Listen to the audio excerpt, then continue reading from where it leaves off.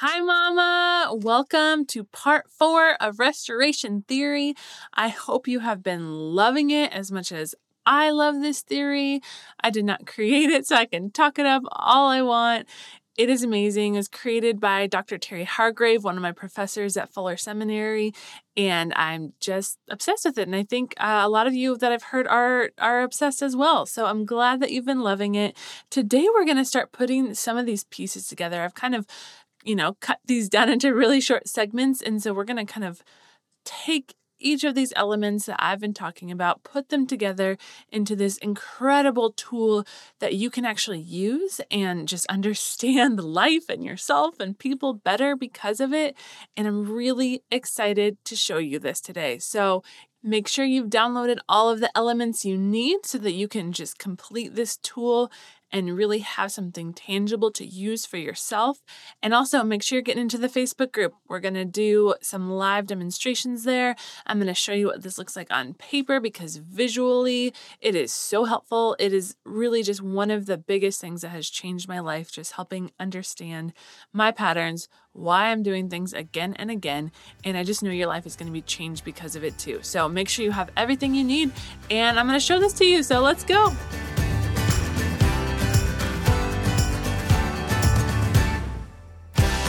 Welcome to the Morning Mama podcast, where it is time to wake up to the life you were created for. Come join me on a journey to heal from your past, craft a healthy, joy-filled life, and discover the gifts and passions inside of you that the world needs. Hi, I'm Brittany, a former marriage and family therapist who is ready to help you grab hold of your courage, step out in faith, and discover that your life can become more than you ever dreamed possible. This is Morning Mama, a place for you to throw off all that has been holding you back and run into true freedom.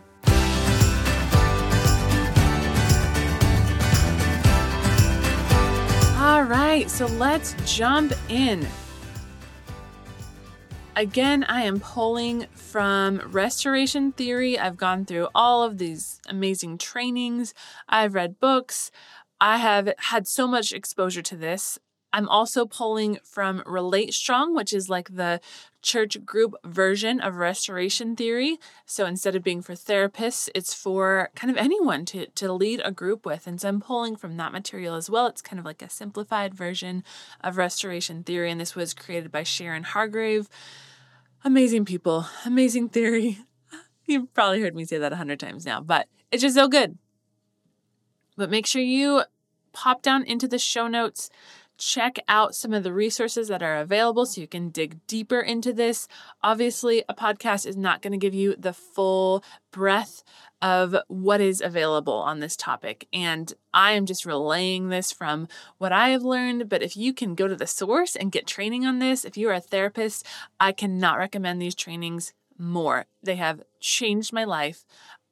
And when I was practicing as a therapist, I could not even tell you how equipped I felt going out into the world. And I just really felt like I was helping at a bigger capacity again. I was not getting lost and I had amazing tools. And so really, really, if you're a therapist, please go and get these trainings. But I'm going to give you an overview so that you can just begin seeing how this works, getting some ideas and beginning to use this in your life. So just a brief review. We have 3 things that we usually feel. These wounds were created in our childhood, and generally they are true across time. So you can look back at when you were 2, and those wounds and that pain feeling is going to be pretty much the same as yesterday for the most part. And then we have 3 ways that we normally cope. This looks a little bit different in each circumstance, but there are generally these overarching themes of what it looks like for how we cope with this pain. Remember, our brains cannot distinguish between emotional pain or physical pain. And so when we experience that emotional pain, our brains go into fight or flight and start acting in a way to get us through something, which is not always the most productive for building a healthy relationship. So these ways are destructive ways that we cope with the pain that we're feeling. And then when we do this destructive coping and we act in this unhealthy way, most of the time it's going to trigger someone else's pain response. And just like us, their emotional pain is going to get triggered. Most likely, they're going to move into their destructive coping. And when they move into their destructive coping, it's going to re-trigger our pain, right? Because destructive coping is going to lead to pain. So this just reinforces our pain, almost like proves to us, see what I was feeling was real, and puts us back in that cycle of responding from this place of pain. So this is what is called our pain cycle. So I want you to imagine it on a sheet of paper. You can write it out. Highly recommend writing it out. I'm going to do a demonstration in the Facebook group so you can really see what I'm talking about. But, first you have your 3 core feelings. So you can write down, I feel, and then write down those 3 core feelings. So for me, it's anger, out of control, and inadequate. And so I have this first bubble, I feel, and I have those things there. Now, there's an arrow that goes to the next spot, and that is where the destructive coping goes. So then you write down I cope, and you write down your 3 core ways that you respond to pain. So mine are get angry, control, and escape. Now you're going to draw another arrow. So it's like a three-part system here. Draw another arrow, and this is the category of how other people respond to your destructive coping. And I'm always labeling it as destructive coping because I know there's a big movement about coping skills. And so I just want to differentiate that we're not talking about healthy coping skills to get you through emotional dysregulation. We're talking about destructive ways that we cope, that our brain is in pain. Our brain doesn't like it, and so it's trying to get out of that pain the only way it knows how. And so it chooses this destructive coping.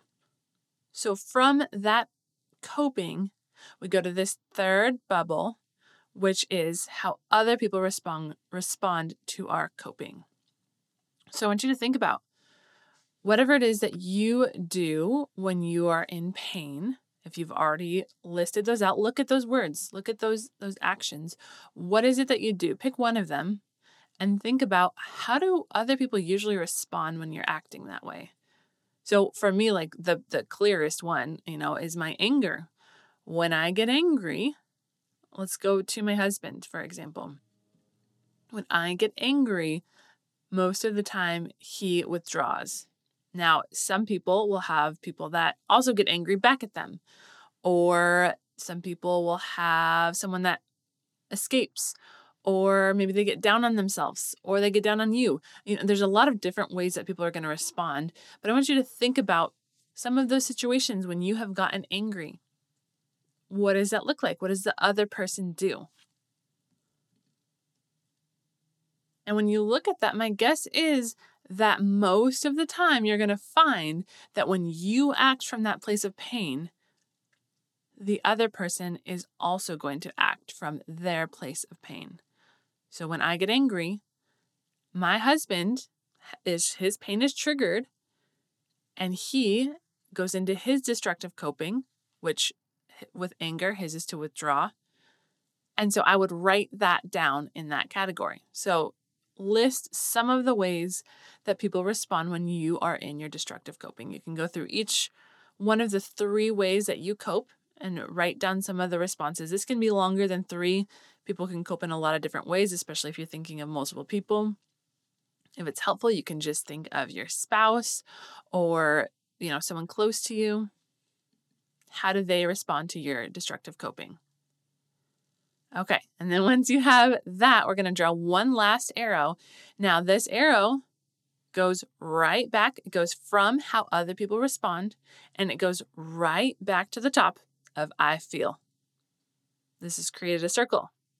And why that arrow goes there is because when the other person acts in their destructive coping, so going to my example, my husband withdraws. When my husband withdraws, most of the time, it's going to trigger me feeling alone.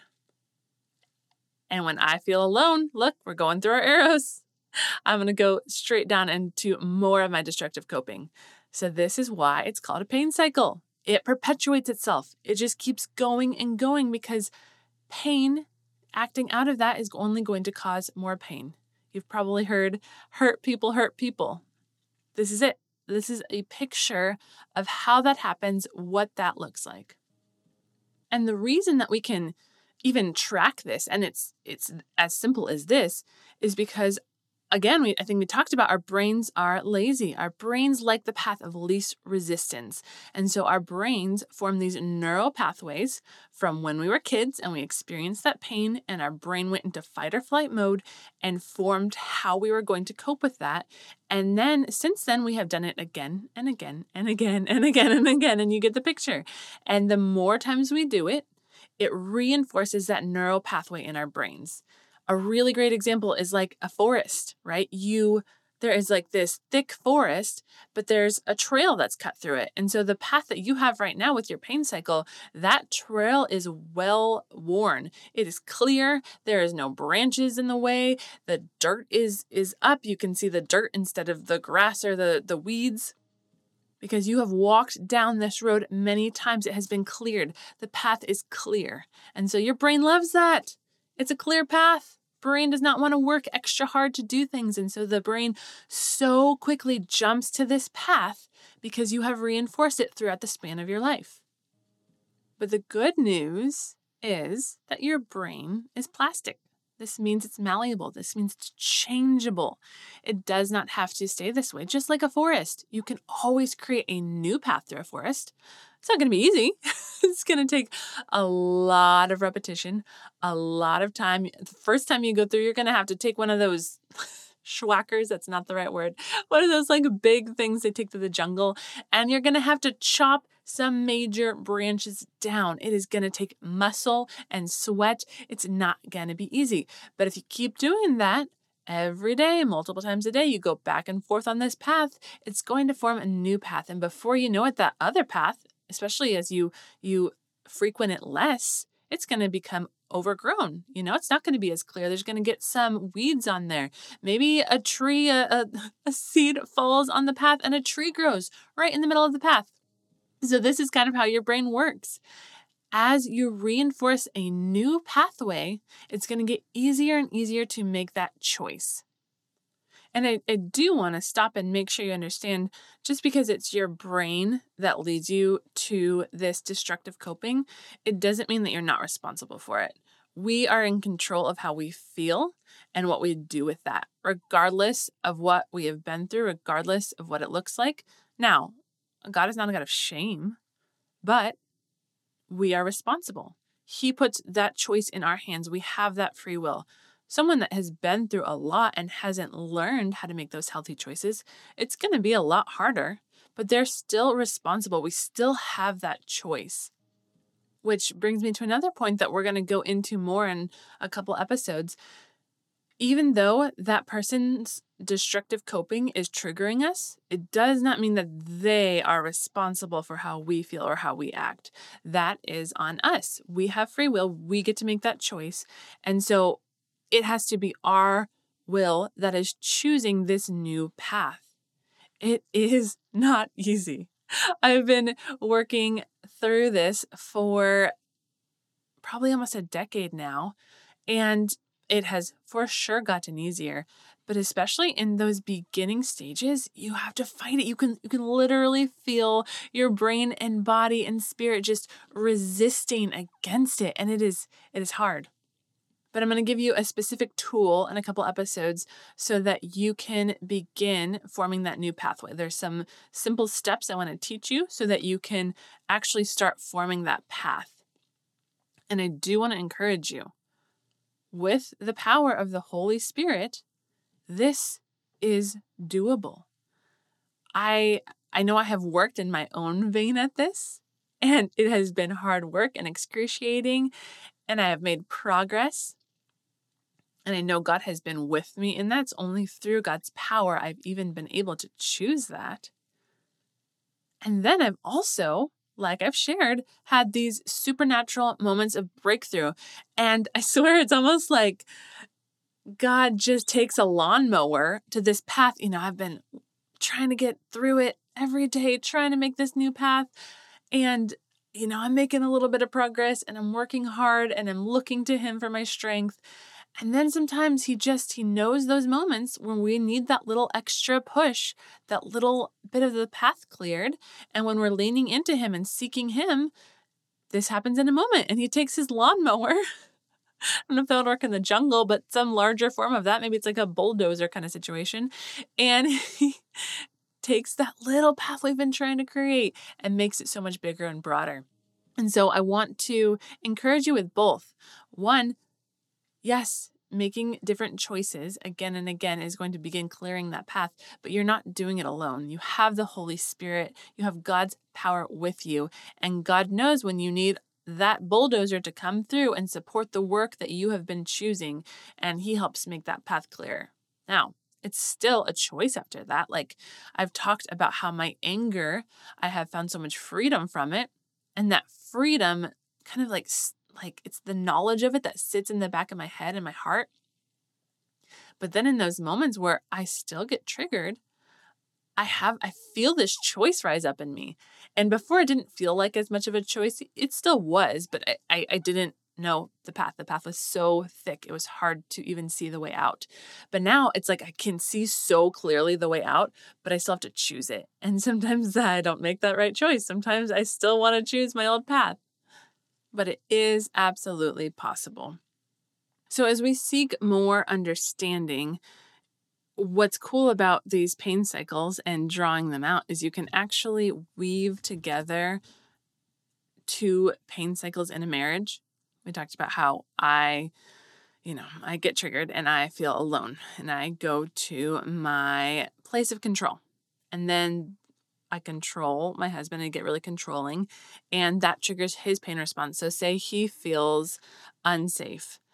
And when he feels unsafe, he goes to a place where he withdraws. So you can actually have, it's hard to talk about it without getting to show you on paper. So make sure you get into the Facebook group, but you can have it. So it's, I feel of wife, I cope as wife.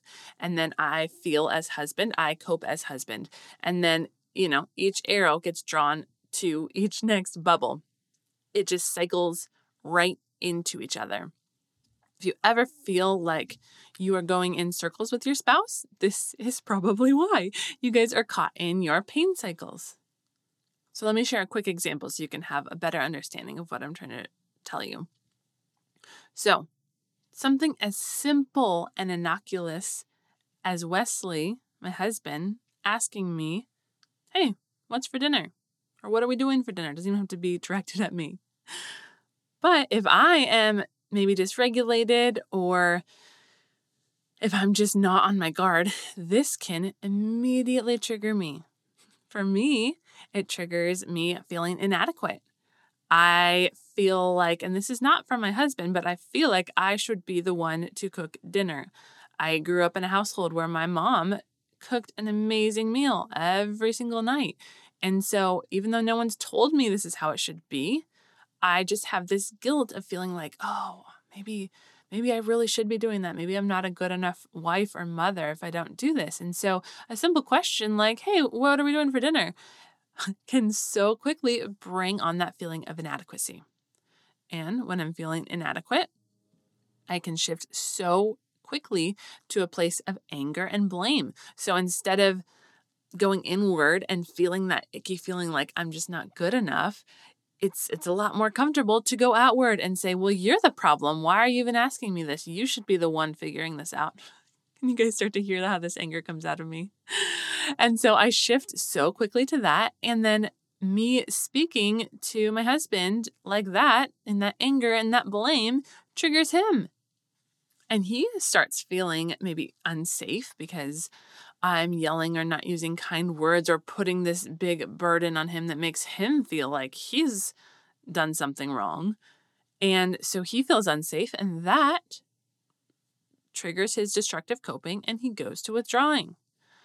When I am angry and he withdraws, that's a rough one for me.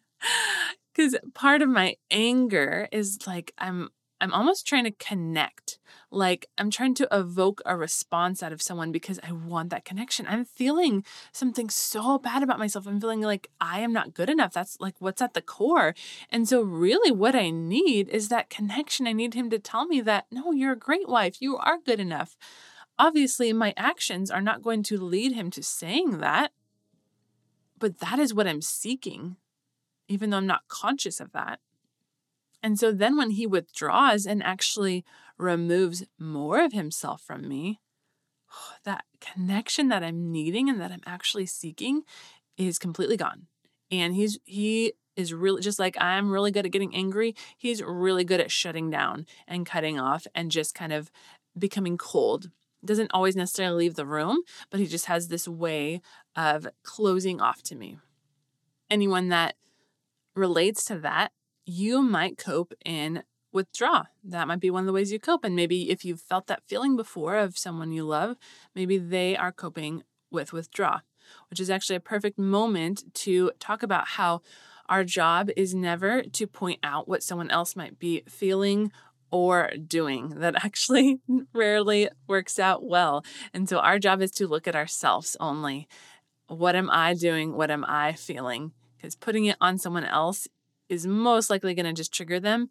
And it's just not our job. We are responsible for ourselves. Now, if you're in a really loving relationship and you guys can figure out a way to work through this together and have a way to talk about it in a non-triggering, safe way, maybe you can work towards something like that. But generally speaking, we're not trying to point out other people's coping or their feelings for that matter, because we don't actually know what they're feeling. We can guess at it, but we don't know what they're feeling. And I say that because, believe me, you're going to experience a moment where you can see so clearly that your husband is in this place of destructive coping, and all you're going to want to do is say, well, you're withdrawing from me. But most likely, if you just turn those eyes back around, you are doing something as well. Because if he is dysregulated, most likely you are dysregulated. Now, this can help create empathy.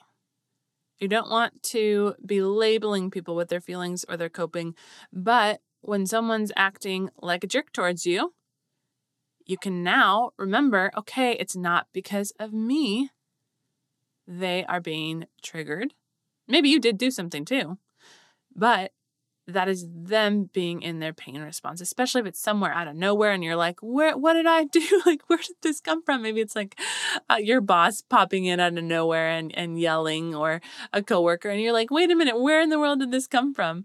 They are most likely in their pain. And so trying to create, or even on the road, someone's honking at you. They are probably having a bad day. They are in pain. They are coping. And so they are in the middle of that. And you don't have to be triggered by that because it actually has nothing to do with you. So in that way, it can be helpful to create empathy for others that are struggling to act kindly, but we don't want to label people. So going back to the example, my husband withdraws. This triggers one of my core feelings, being alone. And so when he withdraws, I feel so alone because that connection I'm looking for is gone. It just reinforces this belief that I am alone.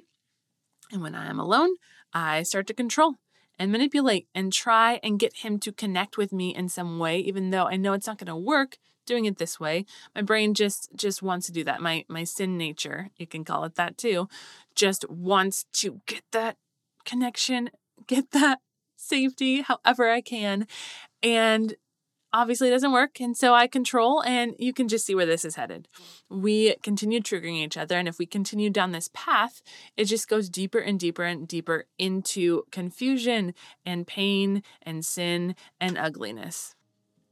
Now, looking at your pain cycle, it's really important to make sure you have those core words and those copings correct. It can easily just be a little bit off and doesn't really kind of name what you're feeling or what you're doing. And when you have that, it's going to be harder to utilize it as a tool. So one, just highly recommend getting some coaching. I would love to help walk you through this and make sure you have those words that really exemplify what you're feeling and what you're doing. Second, here's a couple questions you can ask yourself just to kind of dig deeper. And as you go down these questions, go down the path of them, you might discover that one of your words might be a little bit off. So one of the questions is, when you're looking at your feelings, when do you remember first experiencing these feelings? Again, these feelings are going to generally be true across your lifespan. And so if you go back and there's a different feeling coming up, that might be the actual core feeling. So kind of revisiting that past and looking to see when you first felt these, what is that memory that's attached to? It doesn't have to be the very first time you felt it, but when's the first time you remember feeling it? And then for coping, a good question is, where did you learn these coping responses? A lot of these ways that we cope, we learned from our parents. It doesn't mean that it excuses us from doing it. We, again, have free will, but it was modeled for us. Oftentimes we learned it because of what we watched. And sometimes we go in the opposite direction. Like if you lived in a very chaotic home and maybe there was addictions happening, a lot of people cope by going the opposite direction and become very controlling or very anxious and needing everything to be in, certain order, acting in ways that are controlling because they felt that chaos growing up. And so they moved in the opposite direction. So I hope when you have this down on paper, I hope it does not evoke shame or fear or hopelessness. I really think it is an amazing tool so that you can begin to just create some understanding around why you do what you do. Why do other people around you do what they do? How can you understand what is happening, why you get stuck in these same patterns and these same cycles? And it's important to look at this and sit on it and, even look to the past, which I do want to say for a moment, you don't have to go to the past, especially if you have a past that's filled with trauma and you're not ready to go there. These things should be true across your lifetime. And so if you are not ready to go there, it's totally okay just to look at tomorrow and look at yesterday or last month. It does not have to be all the way into your childhood. But I hope you can create this pain cycle and map it out for yourself and actually gain hope from it because you have greater understanding. And then next episode, we're going to talk about peace cycles. And these are great, filled with hope. It's going to be the way out for you.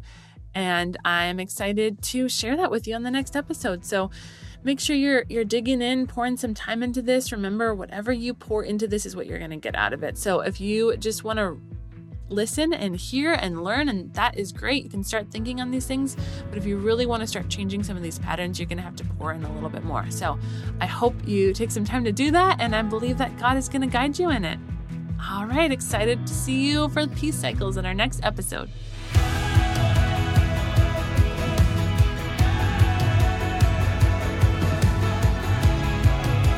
If you found hope and inspiration in today's episode, then hit subscribe. Make sure you don't miss a moment on this journey of healing. Want to help more mamas enter into the hope and freedom you have found? Please take a moment to leave a review. This helps so much to get Morning Mama seen so that more mamas can find this space. Lastly, please come say hi in our Facebook group, Morning Mama Collective. I would love to meet you and learn your story. Let me know where you're getting stuck in your healing journey so that you can help inspire more episodes. I am so grateful for you, Mama, and I cannot wait to see all that God has in store for you.